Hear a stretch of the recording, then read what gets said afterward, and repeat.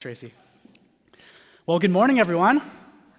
Not bad, not bad. Good morning, everyone. Let's go. Oh, so good. So excited about this. So excited to be back. I was away for a few Sundays. Been looking forward to this series for about 8 months. It's on the Beatitudes. So if you have your Bible, open up to Matthew chapter 5. Let me introduce myself quick if you don't know me. My name is Jordan. I'm on staff here at the Shore. Always love getting to open up the scriptures and preach and teach. So like I said, we are starting a new series on the Beatitudes, which are the first portion of what's called the Sermon on the Mount, which essentially is the most important, most impactful sermon ever preached. Here's what St. Augustine said about it. He said, "It is the perfect standard of Christian conduct." And so for the Christian, it is the greatest and most important sermon ever preached. There is nothing anywhere like it. Why? Well, to begin with, it comes from the lips of Jesus. It is essentially a condensed, concise essence of all of his theology. Another reason why it's the greatest sermon ever is that it is so absolutely penetrating that when you read through it, you cannot help but have the difficult yet beautiful work of self-evaluation happening where you are forced to see precisely where you're at in your relationship and in your trust of Jesus. There isn't anything like this portion of the scriptures that will really strip down all of your armor, that will take down all of your fronts, all of the faces you wear. The sermon is aggressive and it is disruptive, but its disruptiveness can be what sets us free. It is the most life-giving, freeing portion of the scriptures. And I'll be honest, it's been one of the most impactful portions of scripture in my life. And that's because every time I look at it, it reveals to me that I come up short. And maybe you're like, that doesn't sound great. But I see myself as I truly am, a sinner in need of grace. And because of that, my heart is stirred with affection for Jesus Christ. I'm reminded that despite my shortcomings, I am loved. That in the midst of darkness, there is light and hope to be found. And my prayer for us as we go through this short portion of the Sermon on the Mount over the next few weeks is that we will not be the same people today, August 1st, as we are at the end of the month. My hope is that line by line, day by day, this will chip away at our hearts. And so before we begin our journey into the first beatitude, I really want to set the table for where we're going in the coming weeks, okay? If I were to describe and summarize what the beatitudes were in one sentence, I would simply describe them as the characteristics of the followers of Christ. The characteristics of the followers of Christ. In fact, in my studies on the Beatitudes, and I took a class on this, I found a multitude of different titles given to the Beatitudes. They'll be on the screen. I won't read through them all. But the manifesto of the kingdom, the royal family code, the messianic ethic, and on and on. Now, as is the case with all sayings and great teachings throughout history, Jesus' Beatitudes need to be heard and seen from the context in which he first spoke them. Always important when you're reading the scriptures, see what's going on before, what's going on after, what's the setting, who's there. Stanley Jones says, if we separate his Beatitudes from the context in which he first spoke it, his words, which are meant to give life, will become either frustrating idealism or oppressive legalism, and we don't want that. So what then is the context? If you have time later, go ahead and read all of Matthew chapter 4. I don't have time for all of it now. But in Matthew 4, the verses immediately before this, Matthew is very careful to help us realize that Jesus first spoke his Beatitudes and the rest of the Sermon on the Mount right after he first announced his gospel. So he speaks his Beatitudes in the context of the gospel. That is crucial to remember. In the book of Mark, we have an expanded version of Jesus' announcement of his gospel. It essentially tells us the only definition Jesus ever gives about his gospel. So right after John the Baptist was put in prison, Jesus comes to Galilee preaching the gospel of God, and he says this in verse 15. He says, "The time is fulfilled, and the kingdom of God is at hand. Repent and believe the gospel." Are you following Jesus here? Think about him saying that. That is a disruptive statement to culture around him, and likewise to culture around us. In fact, you will know that the gospel is evident in your life, that you are being beatitude people when your way of life causes disruption to the cultural standards around you. I'm not saying you go out picking fights. I'm just saying that your way of thinking, your way of living will have people thinking that's different. The gospel according to Jesus is that in him and because of him, history has reached this major crisis point. Jesus says the time is fulfilled. We are passing from one era on into another. The gospel according to Jesus is that in him and because of him, the long-awaited, glorious, recreated reign of God is about to invade the earth, and that's through the person and work of Jesus. As one commentator put it, he says the gospel according to Jesus is good news, not just because our sins have been forgiven and we are now seen as innocent before the judge of the universe. The gospel is good news not only because we are then adopted into the family of God. The gospel is good news not only because we have been given eternal life, but the gospel according to Jesus is such good news because God's new world order is breaking into our darkness. The future, eternity, is breaking into present. Heaven is invading earth. And I know, I've talked to some of you, I know a lot of you are walking in incredible brokenness right now. And the words of Isaiah are happening right now as the power of the gospel moves in this room. He says the people who walk in darkness will see a great light. Those who live in a dark land, the light will shine on them. And Jesus pairs his gospel announcement with a call for us to change our thinking. It's a word you've heard a lot if you've been in church. He says, repent. He says, repent, for the kingdom of heaven is at hand. Repent and believe the gospel. And if you're brand new to church, we're so glad you're here. Repent simply means to turn around, think again, think anew. You've been heading this direction that's wrong, that's not leading to life, trusting in the wrong things. Make a U-turn and believe my good news. And so it is in that context that Jesus begins to preach his most important sermon ever. And so here is the implication for our understanding of what's to come. And this is huge. This is the foundation of our whole series here. The clearest sign that you are in fact turning around and believing and trusting in the gospel is that the beatitude characteristics are evident in your life. That we are becoming beatitude people. You want to know whether you've taken hold of the gospel, like Paul says in 1 Corinthians 15, that you are standing in the gospel? The clearest sign that you have made that U-turn in your own way of thinking and embracing Jesus and his gospel is that you are becoming beatitude people. In the Beatitudes, Jesus is simply describing a group of people whom his gospel has taken a hold of. He's drawing a sketch of those who are born again from above and are filled with the Holy Spirit. Jesus is describing a gospelized community, and sure, how amazing would it be if that's how our community was described?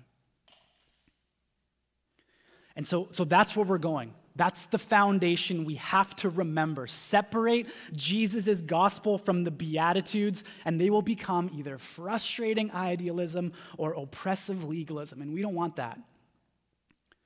Now, before we dive into our first one here, a few other things to note about the Beatitudes that we'll see over the next few weeks. There are 8 Beatitudes in total. They all begin with the same word, blessed. And we'll see exactly what that means in a second. We'll see that there's a divine progression through them. In other words, you begin with the first beatitude. Blessed are the poor in spirit. Why? For theirs is the kingdom of heaven. Then you move on into mourning over your sin, which will end in us being comforted. Then you move on into humility or meekness, and those will inherit the earth. In other words, they build upon each other. There's a beautiful divine progression within them. They are theologically linked statements, but there is absolute unity amongst them. You cannot separate them. You'll also notice that the very first beatitude, as well as the very last beatitude, end the same way. They both end by saying, "For theirs is the kingdom of heaven." For theirs is the kingdom of heaven. That is a bracketing Hebrew stylistic way of indicating that everything in between those verses describes the kingdom of heaven. So there's this beautiful unity, and that unity will have a way of hammering home the deepest and most impactful of truths to us, the readers. There is nothing like this. Last background thing I'll point out before we dive in. These are 8 interrelated qualities of the same person. It's not 8 different people. It's not like you're a poor in spirit person, you're a merciful person. No, this is talking about the same person. As followers of Jesus, as those who have taken hold of the gospel, these characteristics are what we are called to. And so with that in mind, let's begin to dive into this text here, okay? So we know that Matthew tells us that Jesus just preached his gospel for the first time. And as he did, great crowds were coming to see him. There was like an electricity. People were buzzing all over the place. They were bringing in people to be healed. His fame was spreading everywhere. Even as he went out into the wilderness, people were waiting for him as he came back with excitement, wanting to see him, wanting to hear from him, wanting to touch him. And then in Matthew 5, verse 1, we read that Jesus, seeing the crowds, he went up on the mountain, and when he sat down, his disciples came to him. And he opened his mouth and he began to teach them. So, in the midst of everything that was happening, right, the electric atmosphere all around him, Jesus walks up to a raised place. And like all first century rabbis did, he sat down to teach, and his followers surrounded him to listen. And so here's Jesus now being marveled over by a great many people, sitting in a place of authority, and he opens his mouth to begin the most impactful sermon in the history of the world. And so what's the first thing he's going to say? It's got to be important, whatever it is. Verse 3,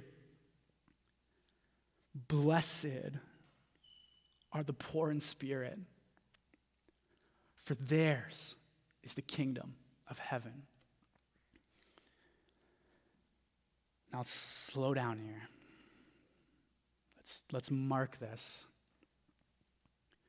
We've already said that this is the greatest sermon ever preached by the most powerful person to ever walk on this earth. And this is the initial phrase of that sermon. Like, Jesus could have come out of the gate with anything here, right? But he starts with this. Why? Because it's foundational. It is a foundational beatitude that you have to understand before you can understand any other beatitude or any other thing Jesus is going to teach in the entirety of the sermon. You cannot rush past this. This is a prerequisite for understanding and living out everything else he's going to teach. If you don't get this straight, you won't get any of the other beatitudes straight. So we have to slow down and dive into what he's saying here. Now, the first thing I want to notice is that this beatitude begins, like all others do, with the word blessed. Blessed. So what does he mean by blessed? Because we throw that out all the time. Have a blessed day. I'm too blessed to be stressed. Like, what is Jesus talking about here? Well, the Greek word used is makairos. It's often translated to the English word happy, but that's not an accurate translation in the context of this text. Because the word happy in the English language has the root word hap, which means chance. And what Jesus is talking about here in the Beatitudes has nothing to do with chance.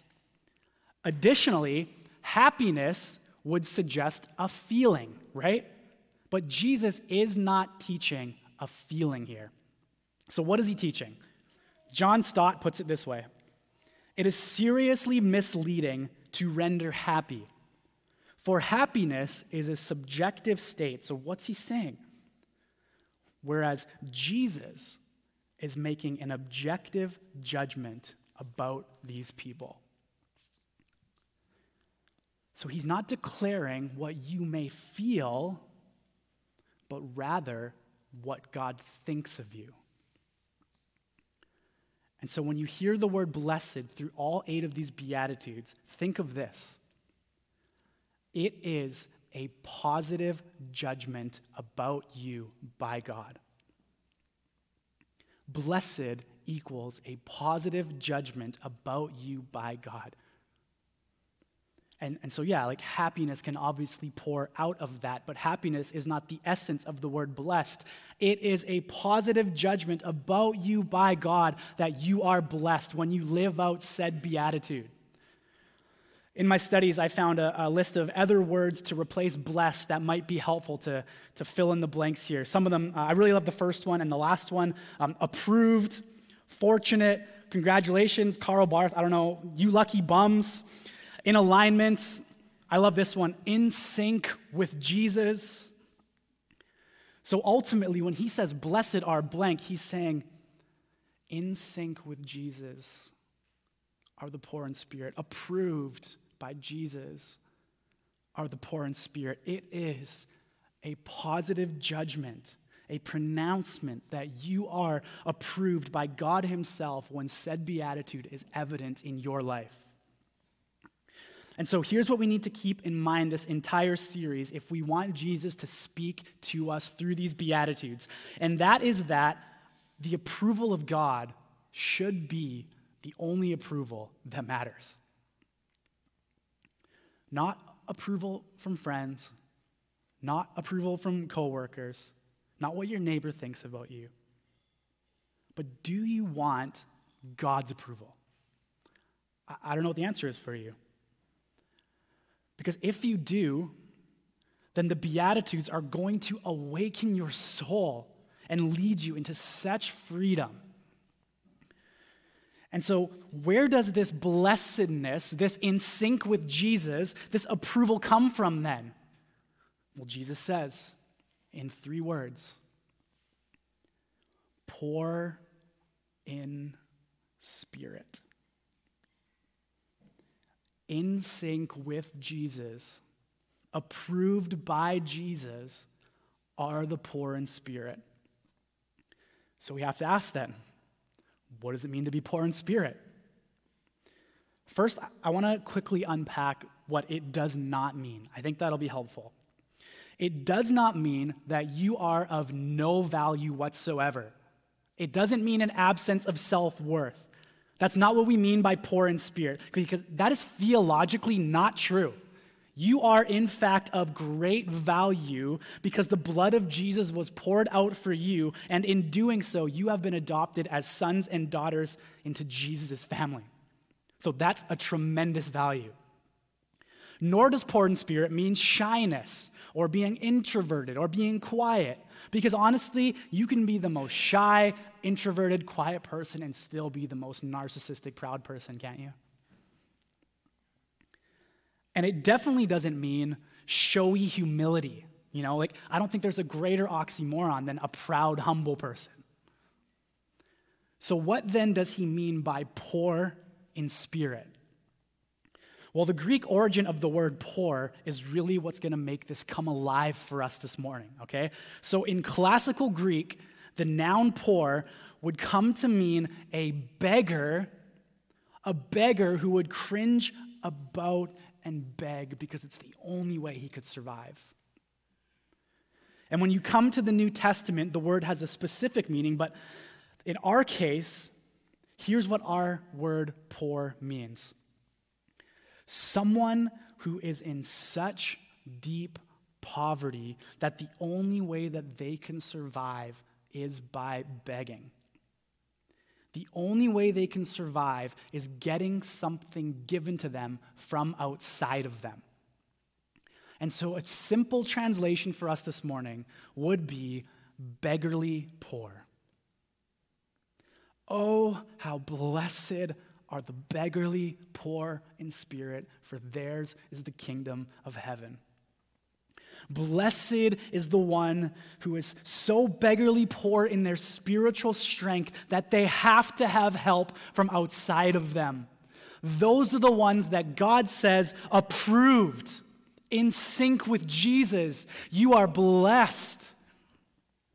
As one commentator puts it, it's as if we are declaring spiritual bankruptcy. It's an awareness of our inadequacy and our sinfulness. John Wesley puts it this way: he has a deep sense of loathsome leprosy of his sin, which he brought with him from his mother's womb, which overspreads his whole soul and totally corrupts every power within him. In essence, it is the recognition of personal and moral unworth. And so the poor in spirit, they see themselves as spiritually needy. Blessed are those who realize that they have nothing within themselves that would commend them to God, for theirs is the kingdom of heaven. Now, this poverty of spirit that the Beatitude is saying here, isn't that the absolute opposite of our world around us? And the opposite of where our culture is and what our society values? Here's what I mean. This is disruptive thinking. And honestly, I know it's uncomfortable out there. I know it takes courage. I know from experience it can be isolating. But a really good gauge for where you're at in your relationship with Jesus is how disruptive or counterintuitive your way of life is to the world around you. In John 15, Jesus says, if you were of the world would love you as its own. But because you are not of the world, but I chose you out of the world, therefore the world hates you. Remember the word I said to you, a servant is not greater than his master. If they persecuted me, they will also persecute you. If they kept my word, they will also keep yours. And so sure, now more than ever, we don't let culture reshape the gospel. No, we let the gospel penetrate culture around us through how we live our lives. And I know it's hard, but blessed are the poor in spirit. That's the example Jesus set for us, isn't it? Jesus said, you want to follow me? You want to be my disciple? Well, deny yourself. Trust in me. Carry your own cross. Confess that you are beggarly poor, and I will say, approved are you. Blessed are you, for yours is the kingdom. And we'll get into how great that reward is shortly. Like, I can only imagine if there were a set of beatitudes created by the world for the world, like how opposite to Jesus' teaching would they sound? Blessed is the one who is strong and able on their own. Blessed is the one who's self-satisfied. Blessed are those who hustle for fame and fortune. Blessed are the successful. Blessed are the beautiful. Blessed are those who find their identity within themselves. Approved are they. I'm sure there's a lot more.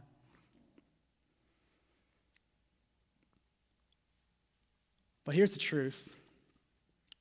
Today, men and women outside the church, and I believe sadly many within, have found that the answer to all life's questions and true joy are found in themselves. And the Lord Jesus says, no. Blessed are the beggarly poor in spirit, for theirs is the kingdom. We really got to understand and embrace a true poverty of spirit because it's the only grounds for divine blessing.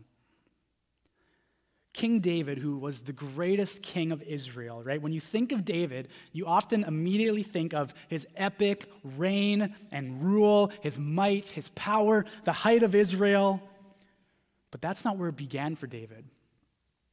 Early on, David said, whoa, who am I?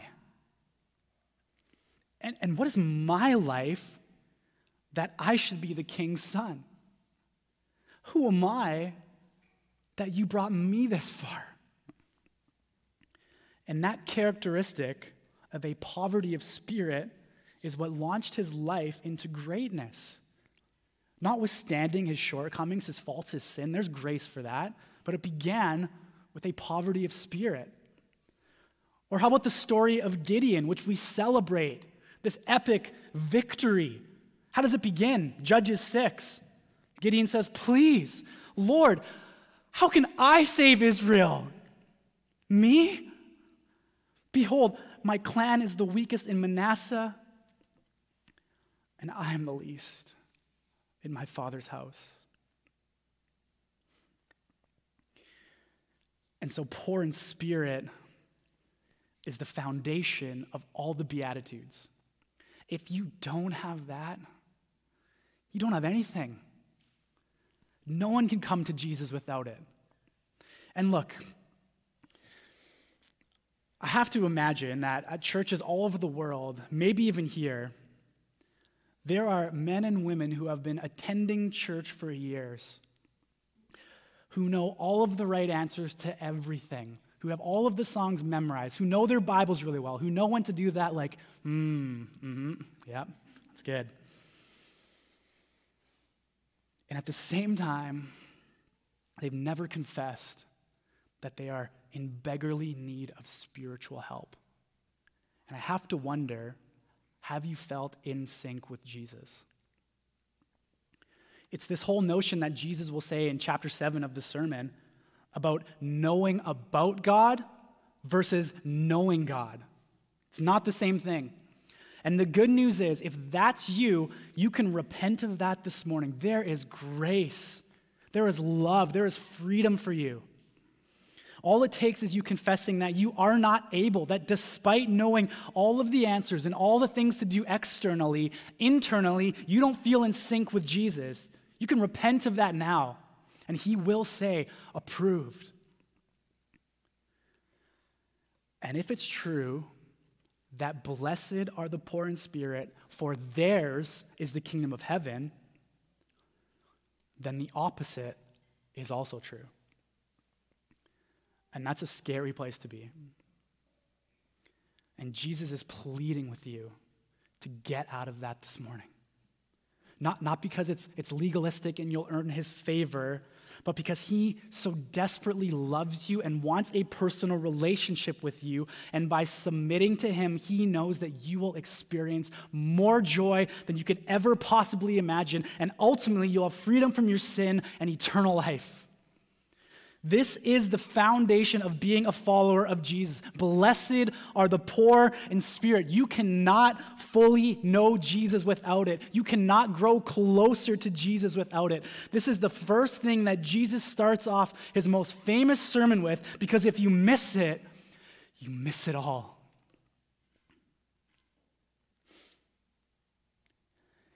And contrary to what you may think about the Beatitudes, they are not a progression. You don't start with one, then you level up and move on. No, you never outgrow any of these, especially the first Beatitude, because without it, you will never grasp the rest. In fact, in Revelation chapter 3, Jesus is speaking to the church in Laodicea, a church that was ignoring this first beatitude. Look what he says about them. For you say, I am rich, I have prospered, and I need nothing, not realizing that you are wretched, pitiable, poor, blind, and naked. And so we have to realize that if we have not come to a poverty of spirit, we cannot come to Jesus.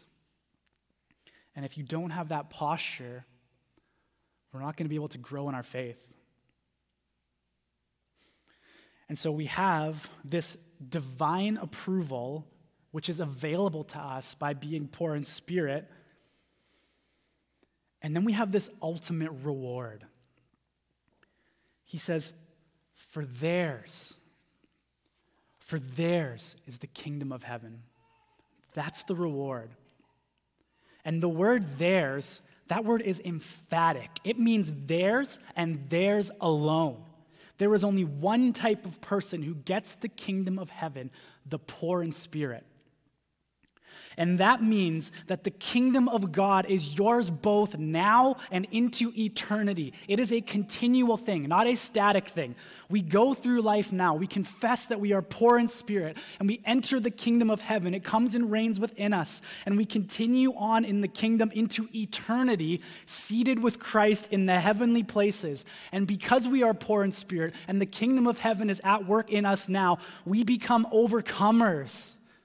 We reign with him, and we go on into eternity, somehow sharing in the physical, material reign with Jesus. And what does that mean practically? Well, it means that we are kings and queens if we are poor in spirit. Romans 8 says that we are co-heirs with Christ. And if we are then kings and queens, then we have authority and power because the kingdom of heaven is within us. Because when we are poor in spirit, we are released from our own pride, our own self-worth, and we can become who God created us to become, and we can experience our potential and joy that only Jesus can bring. Come on. And not only that, but we're liberated and we're free from the grips of sin. We're not bound any longer by sin, but free to become who God would have you become. And it starts with the poverty of spirit, which will then become his power. Your weakness will become occasions for his power, your inadequacy for his adequacy, your poverty for his riches, your tentativeness for his confidence, and on and on and on. What a reward! We need that. And it all begins at the moment that you're poor in spirit. Can't miss that.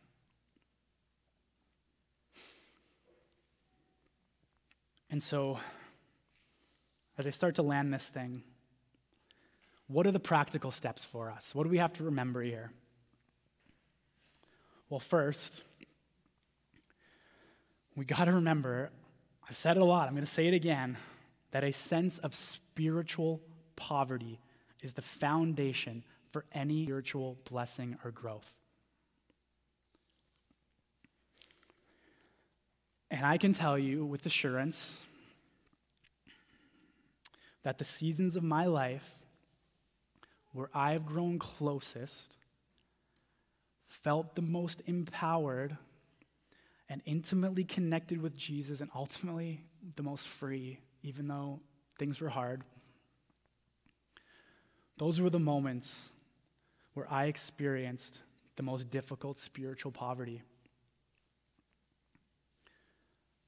Like loneliness,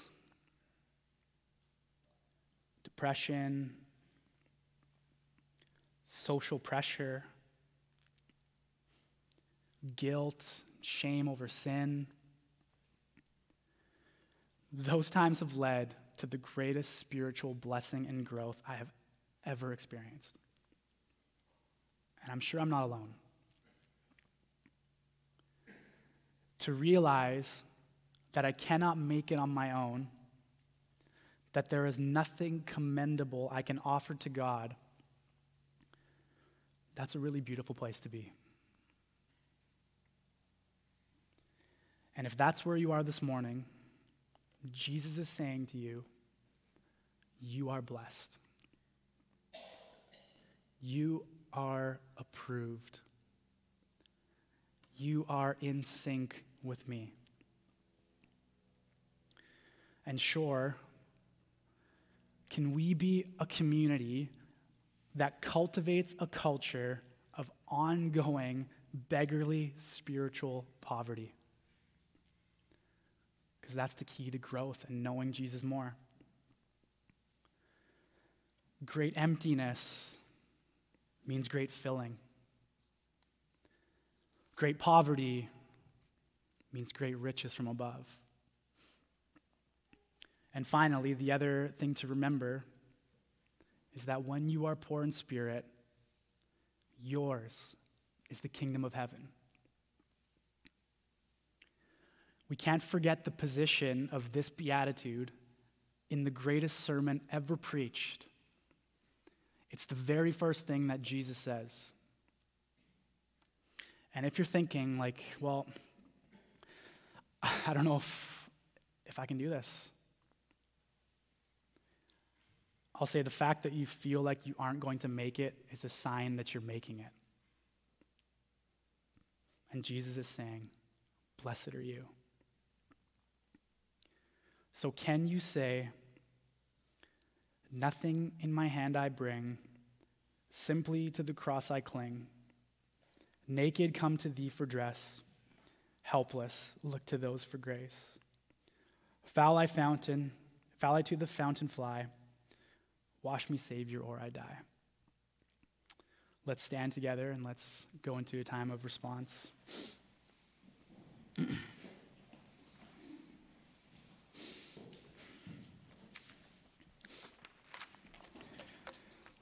And just before I pray and we sing and then we go into communion, let me ask a question from a book on the Beatitudes I've been reading by Darrell Johnson. He asked the question,